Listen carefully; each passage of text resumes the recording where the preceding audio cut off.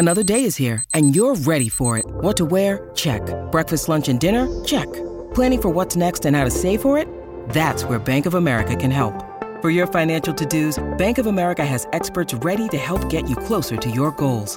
Get started at one of our local financial centers or 24/7 in our mobile banking app.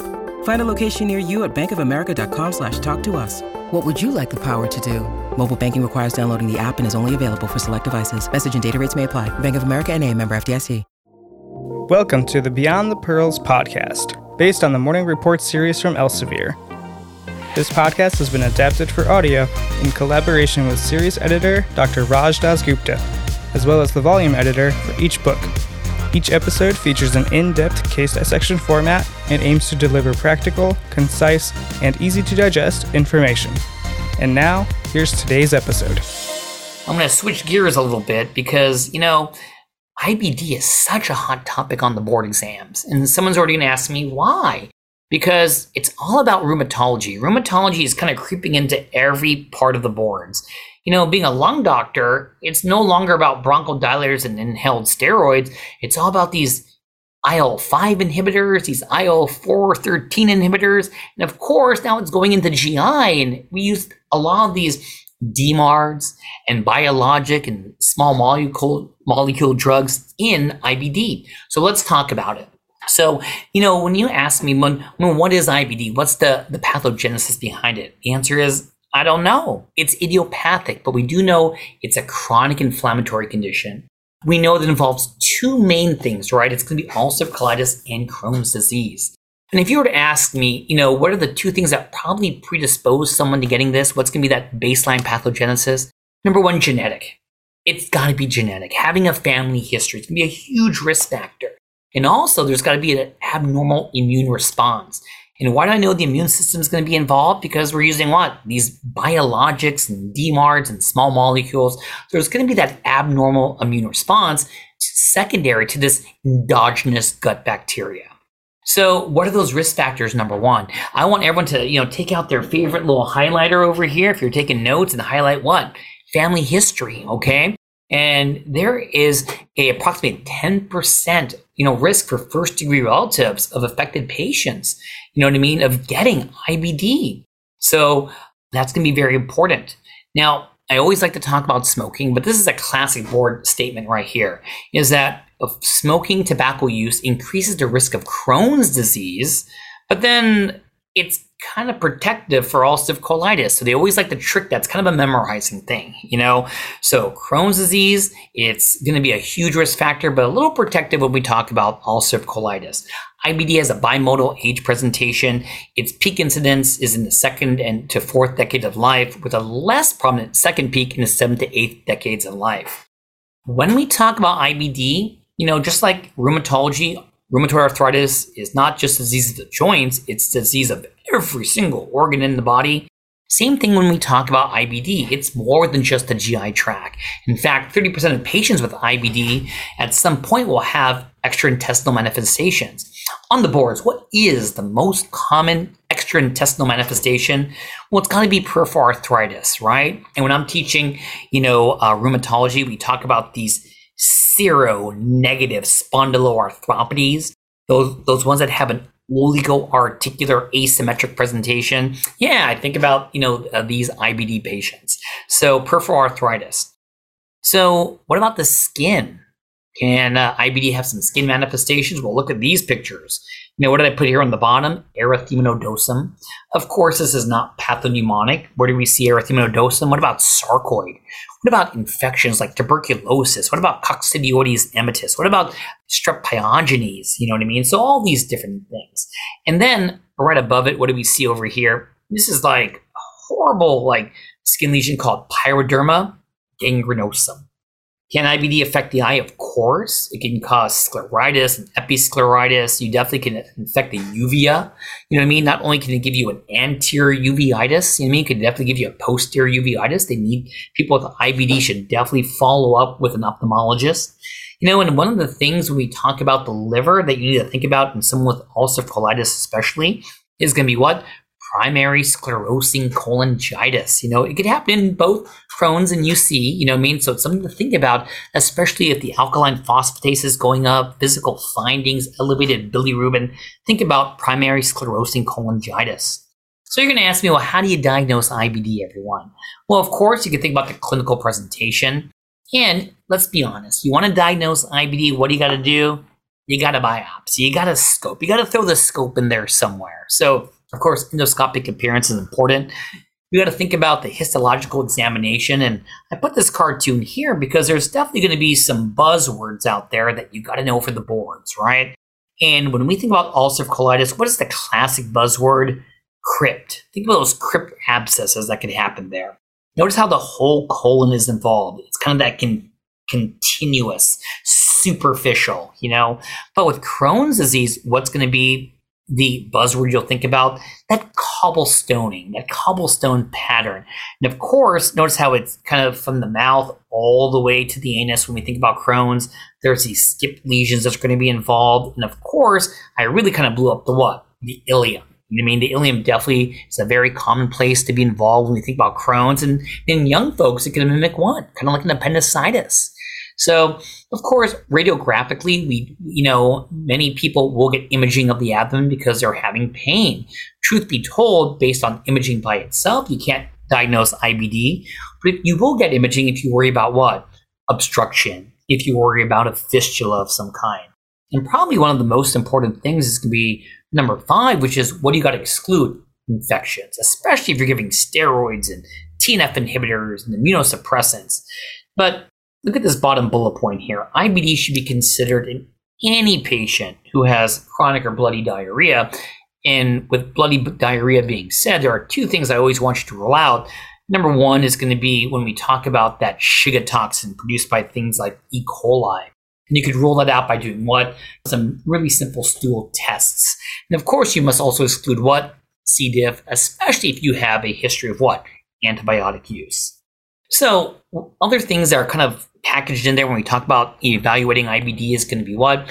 Something called fecal calprotectin. And so this may be something that you could order if you have someone who has symptoms that are totally irritable bowel syndrome, but you just want to make sure there's not like a component of IBD. You can check fecal calprotectin. But clinically, many doctors that manage IBD will use fecal calprotectin to assess the efficacy of treatments. You know what I mean? And based upon different levels, when it comes back, it can be helpful in predicting relapses or flares. Because it's a rheum disease, of course, there got to be antibodies somewhere. And the 2 antibodies that jump to mind for IBD are anti-Saccharomyces cerevisiae and, of course, the Pianka antibodies. Their role in diagnosis is not clearly defined, and they should not replace, getting a biopsy or doing a scope in making the diagnosis. And of course, I mentioned just already, if you have an elevated alkaline phosphatase, of course, you want to consider it like a primary sclerosing cholangitis. So I want to say a couple things about Crohn's, and then you see that Crohn's, once again, a sort of uncertain etiology. Buzzword when we talk about the inflammation is transmural inflammation of the entire GI tract. But remember that when I say the entire GI tract, let me kind of break down of what areas are going to be more involved versus not. 80% of people will have small bowel involvement. A third of those have ileitis exclusively. 50% of patients will have ileocolitis. 20% will have disease limited just to the colon itself. And less than 5% will get mouth, those aphthous ulcers or gastroduodenal disease, And only a third of patients will have perianal disease. So when we talk about these clinical manifestations of Crohn's, what are going to be some of the things I want to mention? Abdominal pain. And the key thing is this abdominal pain is regardless of distribution. And remember, because it's a transmural disease, you are prone to get these fibrotic strictures. The diarrhea in Crohn's disease is not going to be that bloody, voluminous diarrhea. It tends to be kind of secondary to like malabsorption. Why? Is because what is the most common place involved in the GI tract? It's the terminal ileum. And what do we reabsorb there? Things like bile. So you could have more of that malabsorptive type of like diarrhea. And they're more tend to be, guaiac positive than have the grossly bloody diarrhea that we see with UC. That's going to be that super superficial sloughing of the mucosa. And of course, I mentioned fistulas, these abnormal connections.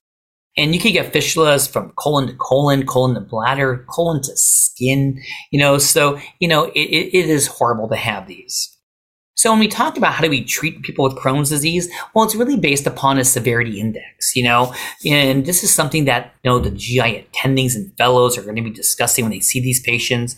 And they could say their disease activity index is asymptomatic, they're in remission, it's mild to moderate, moderate to severe, which is when we start considering using these biologics like these TNF inhibitors. Or they could have severe fulminant disease, meaning that they're having symptoms despite being on steroids and biologics, And this being said, because many patients with Crohn's disease unfortunately ultimately require some kind of surgical intervention, there are going to be these advances in medical therapy. Some of these DMARDs, some of these, biologics and small molecules that have actually coincided with a decreased rate of having surgery. So this is a good thing. But always do consider surgery if you're worried about bowel obstruction, abscesses, perforation, or even some refractory disease. So what are going to be the treatments when we talk about Crohn's disease, everyone? I remember when I was in med school and training, you say the word IBD and everyone starts yelling out 5 ASAs. And it's not like that anymore, And especially with Crohn's disease, there is a super limited role for 5 ASAs. In some cases, some GI doctors will say even no role for 5 ASAs. So it's not, when I see this, my first bullet point is their role in Crohn's is very limited and controversial. Most likely you'll use this in someone with very mild Crohn's disease who states, I just don't want to be on steroids. But clinically, what is probably the first practical first-line thing for Crohn's disease? It's going to be oral steroids. Which ones do we use? Probably, enteric-coated budesonide or prednisone. But I agree, steroids have many side effects. And of course, we want to take them off the steroids as quickly and safely as possible. If you have moderate to severe Crohn's, you can think about TNF inhibitors and other biologics that we're going to talk about. When you use TNF inhibitors particularly, we know now that TNF inhibitors, especially two of them, Humira, which is adalimumab, and infliximab, which is Remicade, you could get the development of antibodies against these TNF inhibitors. So we commonly combine these with medications like an Imuran or a methotrexate to help out with preventing these antibodies from getting formed. And if someone flares up with Crohn's disease, of course, before we blast them with steroids, we always worry about bacterial overgrowth, so we may give a course of antibiotics first. So what is my general rule when I think about Crohn's? We definitely want to use drugs that have a long track record, good safety profile. In some cases, how is the paradigm shifting in Crohn's disease treatment? Well, we're being a little more aggressive up front, using TNF inhibitors combined with a Imuran or a methotrexate before they become steroid dependent. And when we talk about biologics, there are so many niche biologics that are out there right now. I mentioned two of them. This anti-interleukin 12-23 antibody goes by the brand name Stelara. There's this anti-interleukin 23 called Skyrizi. And on board exam, you probably will be picking TNF inhibitor first, and these will probably be other biologics that you could use if you probably fail a TNF inhibitor. So with that being said, a 35-year-old woman's hospitalized for severe relapse of Crohn's.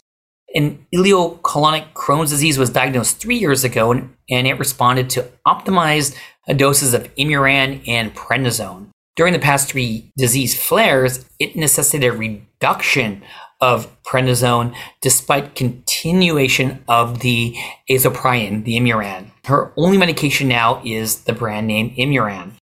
On exam, vital signs are within normal limits. The abdominal exam reveals right lower quadrant tenderness with no mass. Anorectal exam is normal. Abdominal CT shows only bowel wall thickening without significant luminal narrowing of the distal 8 centimeters of the terminal ileum and proximal colon. Colonoscopy shows severe mucosal inflammatory changes with ulcerations in the terminal ileum, what a surprise, and proximal colon. And these are severe mucosal inflammatory changes.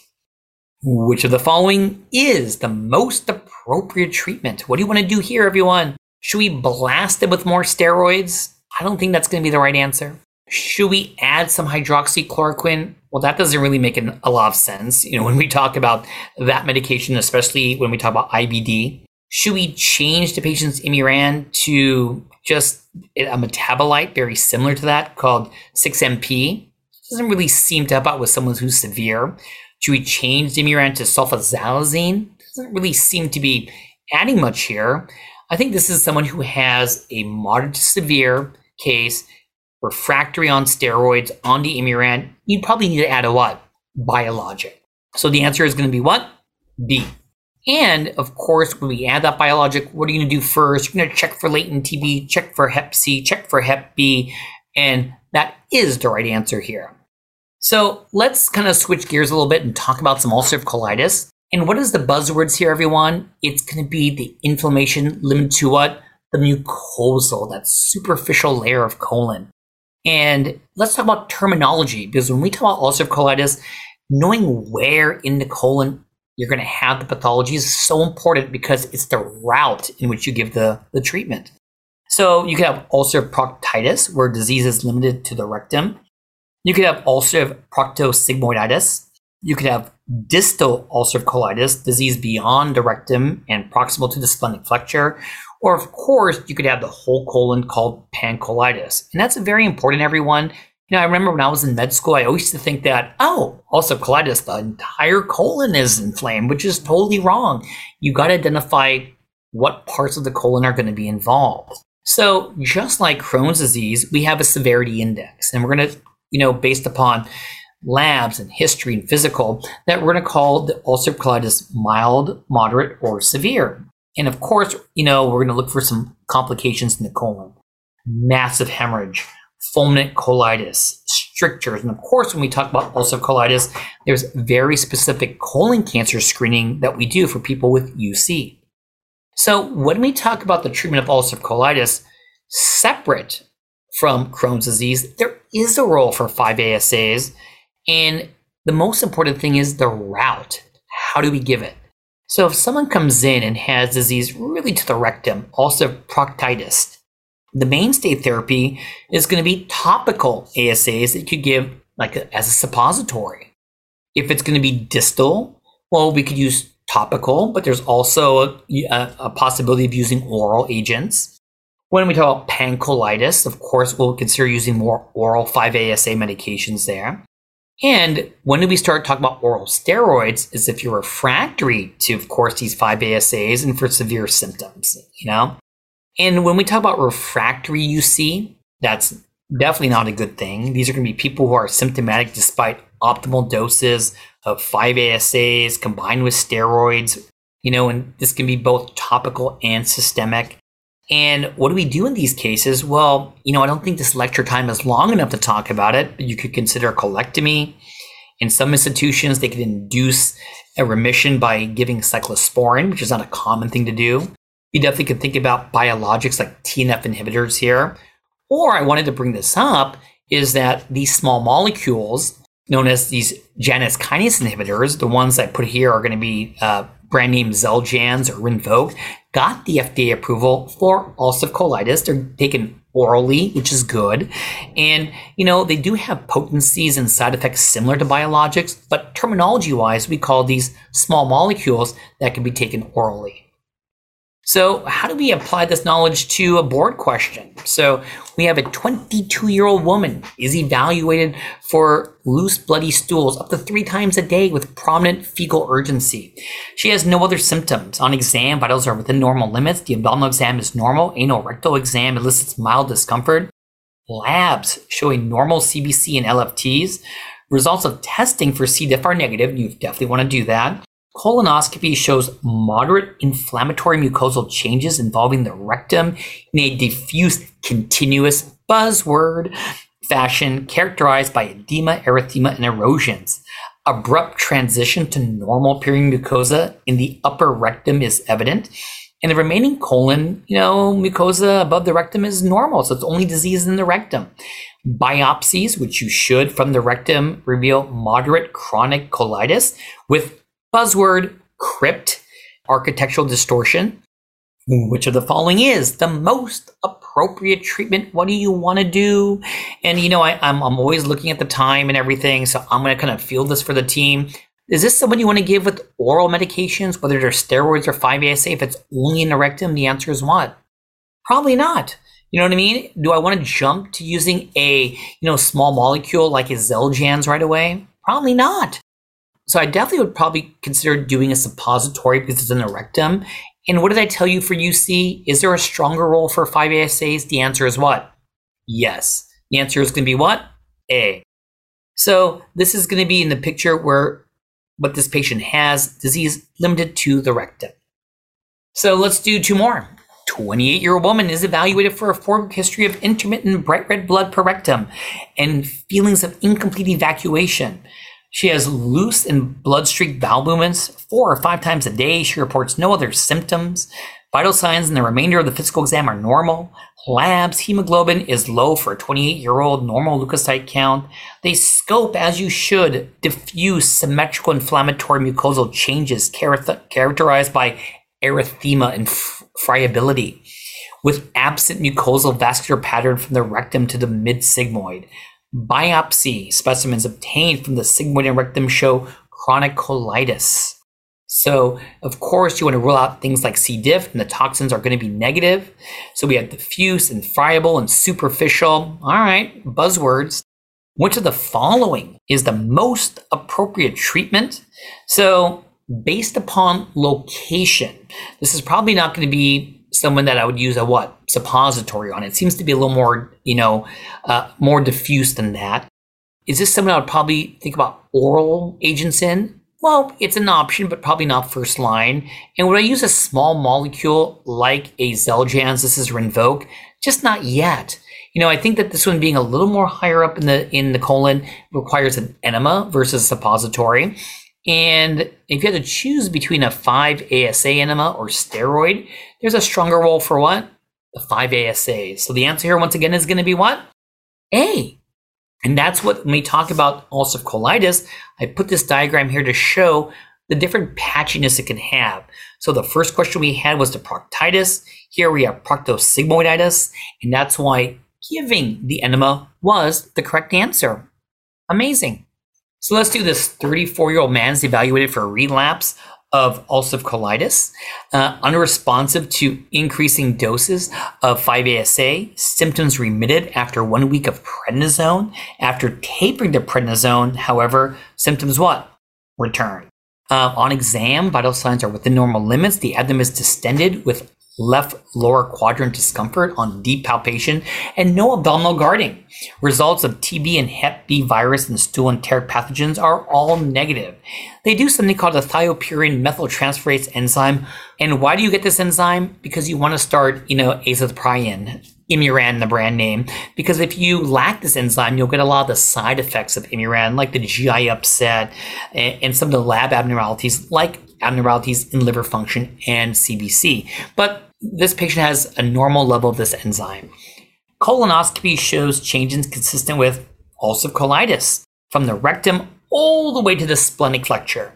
Biopsy specimens show severe active chronic colitis, and there's no evidence of CMV infection. And why do they worry about CMV? Lots of courses of steroids. So, which of the following is the most appropriate treatment in this patient? Well, is this someone that maybe will use these oral 5-ASAs? The answer is no. Patients already on oral prednisone and getting worse.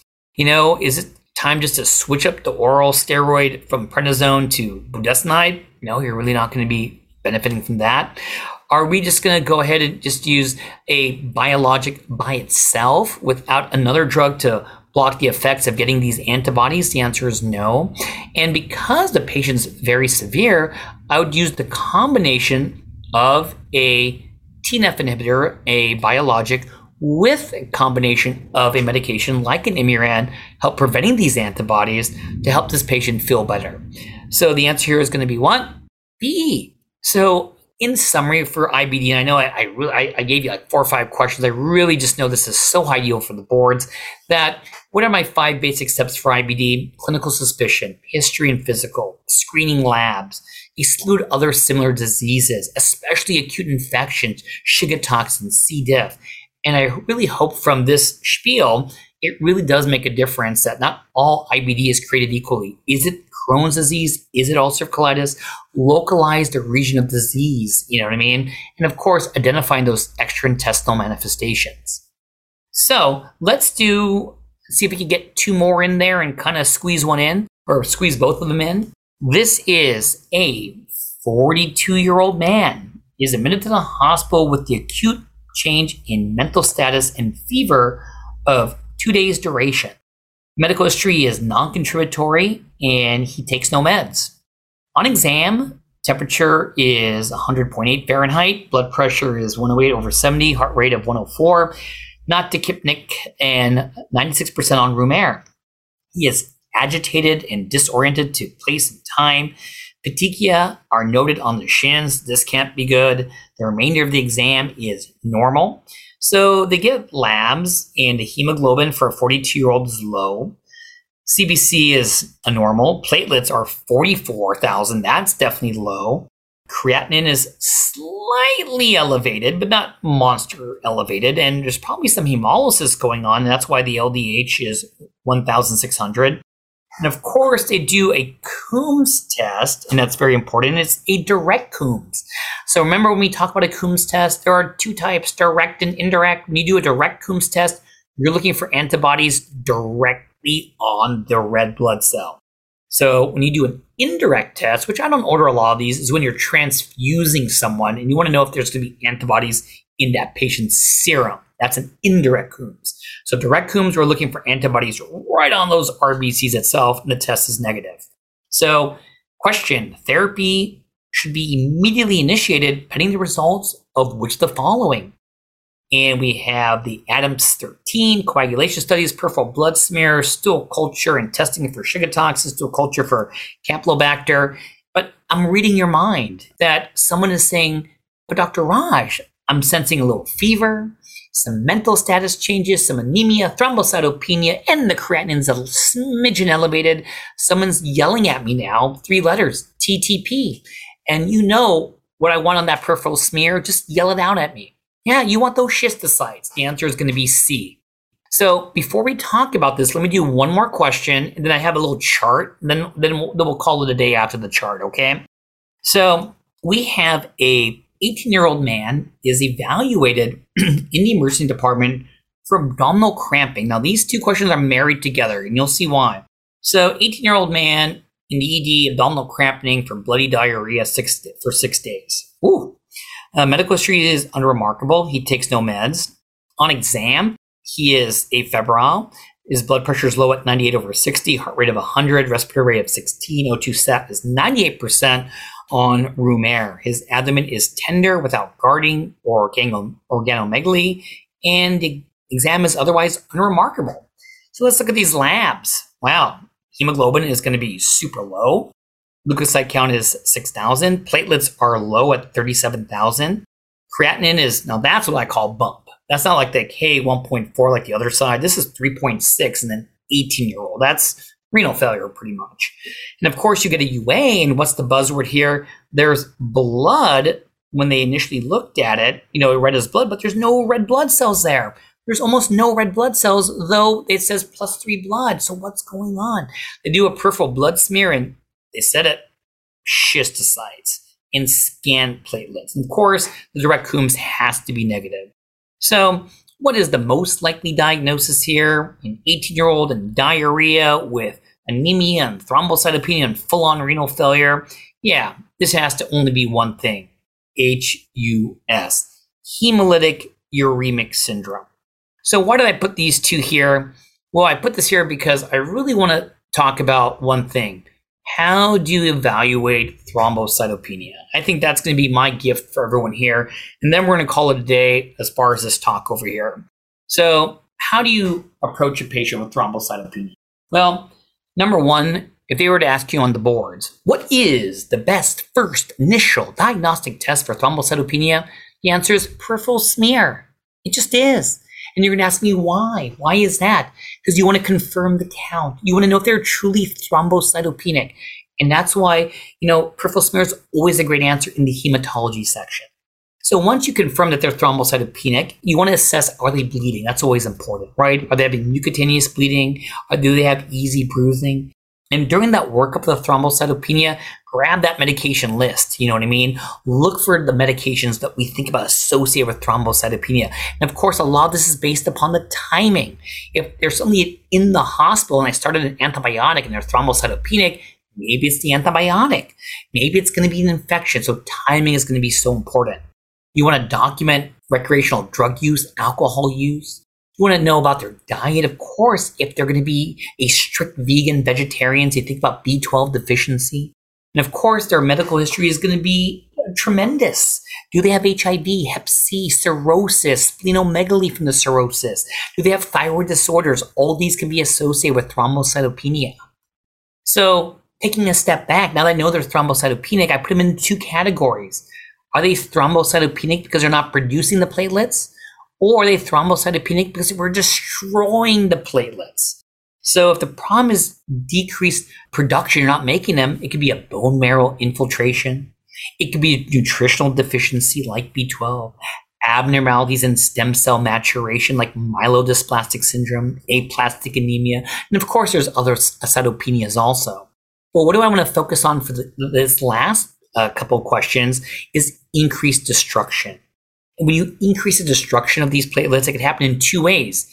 It could be immune-mediated or non-immune mediated.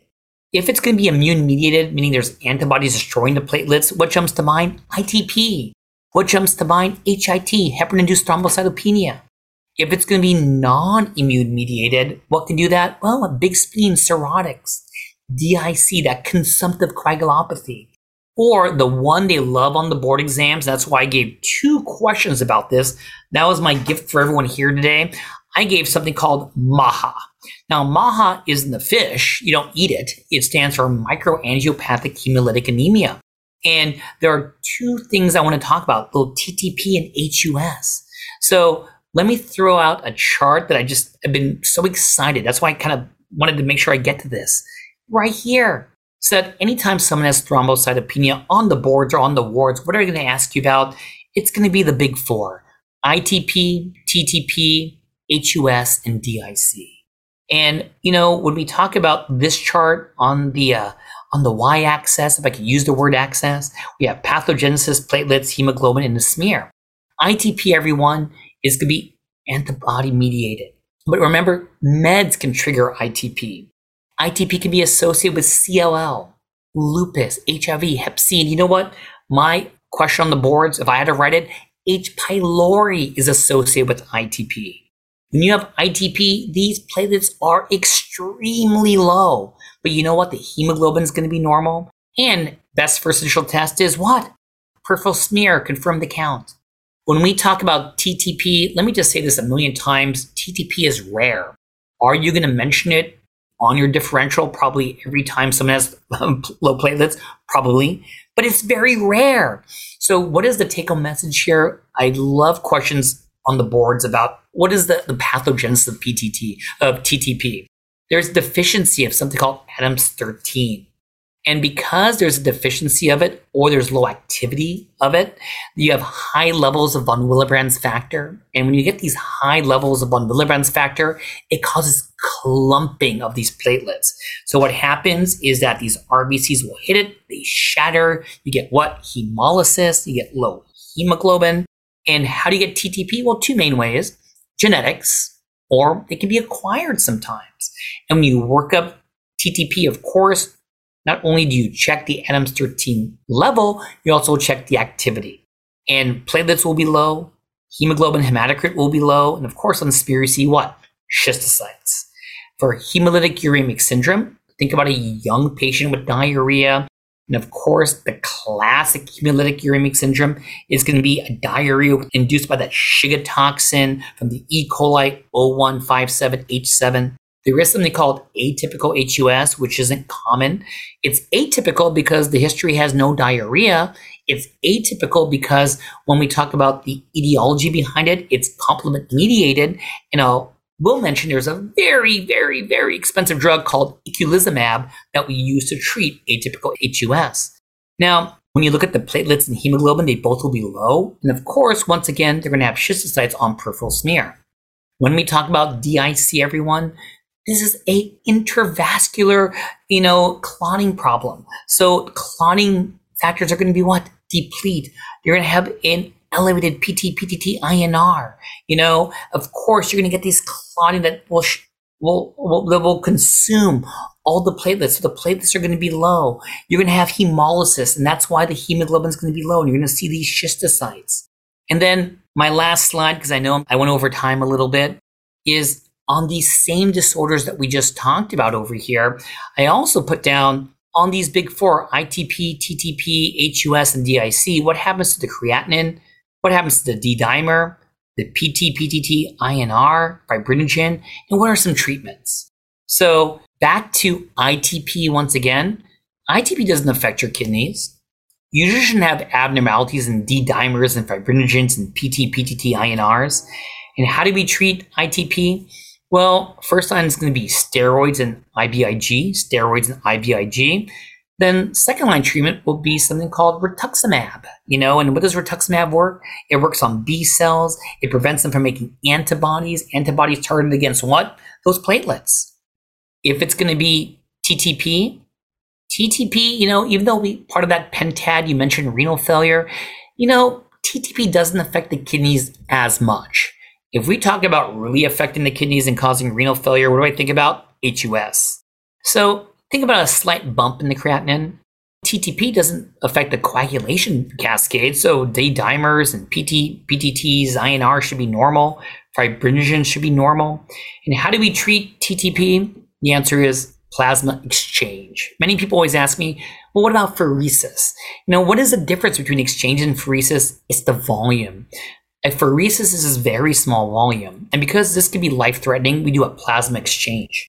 Now, after we do plasma exchange, what are some other options? You can think about steroids, rituximab, and of course, there are other drugs like calcicizumab that you can use also for TTP. But once again, remember, TTP is rare. HUS, now look at the creatinine here, super elevated. And HUS is not a problem with coagulation, normal D-dimers, normal, PT, PTT, INRs, normal fibrinogen. And if it's really just your typical HUS, how do we treat it? Supportive. If you have this atypical HUS, well, I mentioned this drug, eculizumab, and that's got FDA approval specifically for atypical HUS. Think about no history of diarrhea, complement mediated. And of course, the last thing I wanted to mention is going to be what? When we talk about DIC. And it's no surprise there that when we talk about DIC, it shouldn't directly affect the kidney. Creatinine should be normal. But where are going to be the abnormalities? When we talk about coagulation, we talk about clotting. So D-dimer is going to be what? It's going to be high. The PT, PTT, INR are going to be what? High. And what is going to be that lab we think about? That fibrinogen, right? And what is that fibrinogen going to be? It's going to be what? It's going to be low. You know what I mean? And of course, someone's going to say, if you have a low fibrinogen, should I give some cryoprecipitate? Well, it depends. You always have to take the history, the physical, and what's going on with the patient. And when we talk about how do we treat DIC, of course, DIC can be acute, it can be chronic, but the take-home message is always going to be what? Treat the underlying cause. And as an ICU doctor, do I see DIC secondary to sepsis all the time? The answer is yes. And what do I treat? I treat the sepsis. I control the source control, antibiotics, so it's going to be important. And with that being said, I'm not going to, I know I kind of milked it, but I really hope everyone enjoyed this. What did we learn about today? Sepsis, ventilators, the importance of IBD, distinguishing what's Crohn's disease and what's ulcerative colitis. How do we work up thrombocytopenia? So thank you for spending time with me today. I had a blast sharing this with you, and I hope to see you live one day. Good luck with everything. Thank you for listening to the Beyond the Pearls podcast from Inside the Boards. This podcast is executive produced by Christopher Brightigan and Dr. Patrick Beatman. This podcast is intended for educational purposes only and is not medical advice. Ars longa, vita brevis.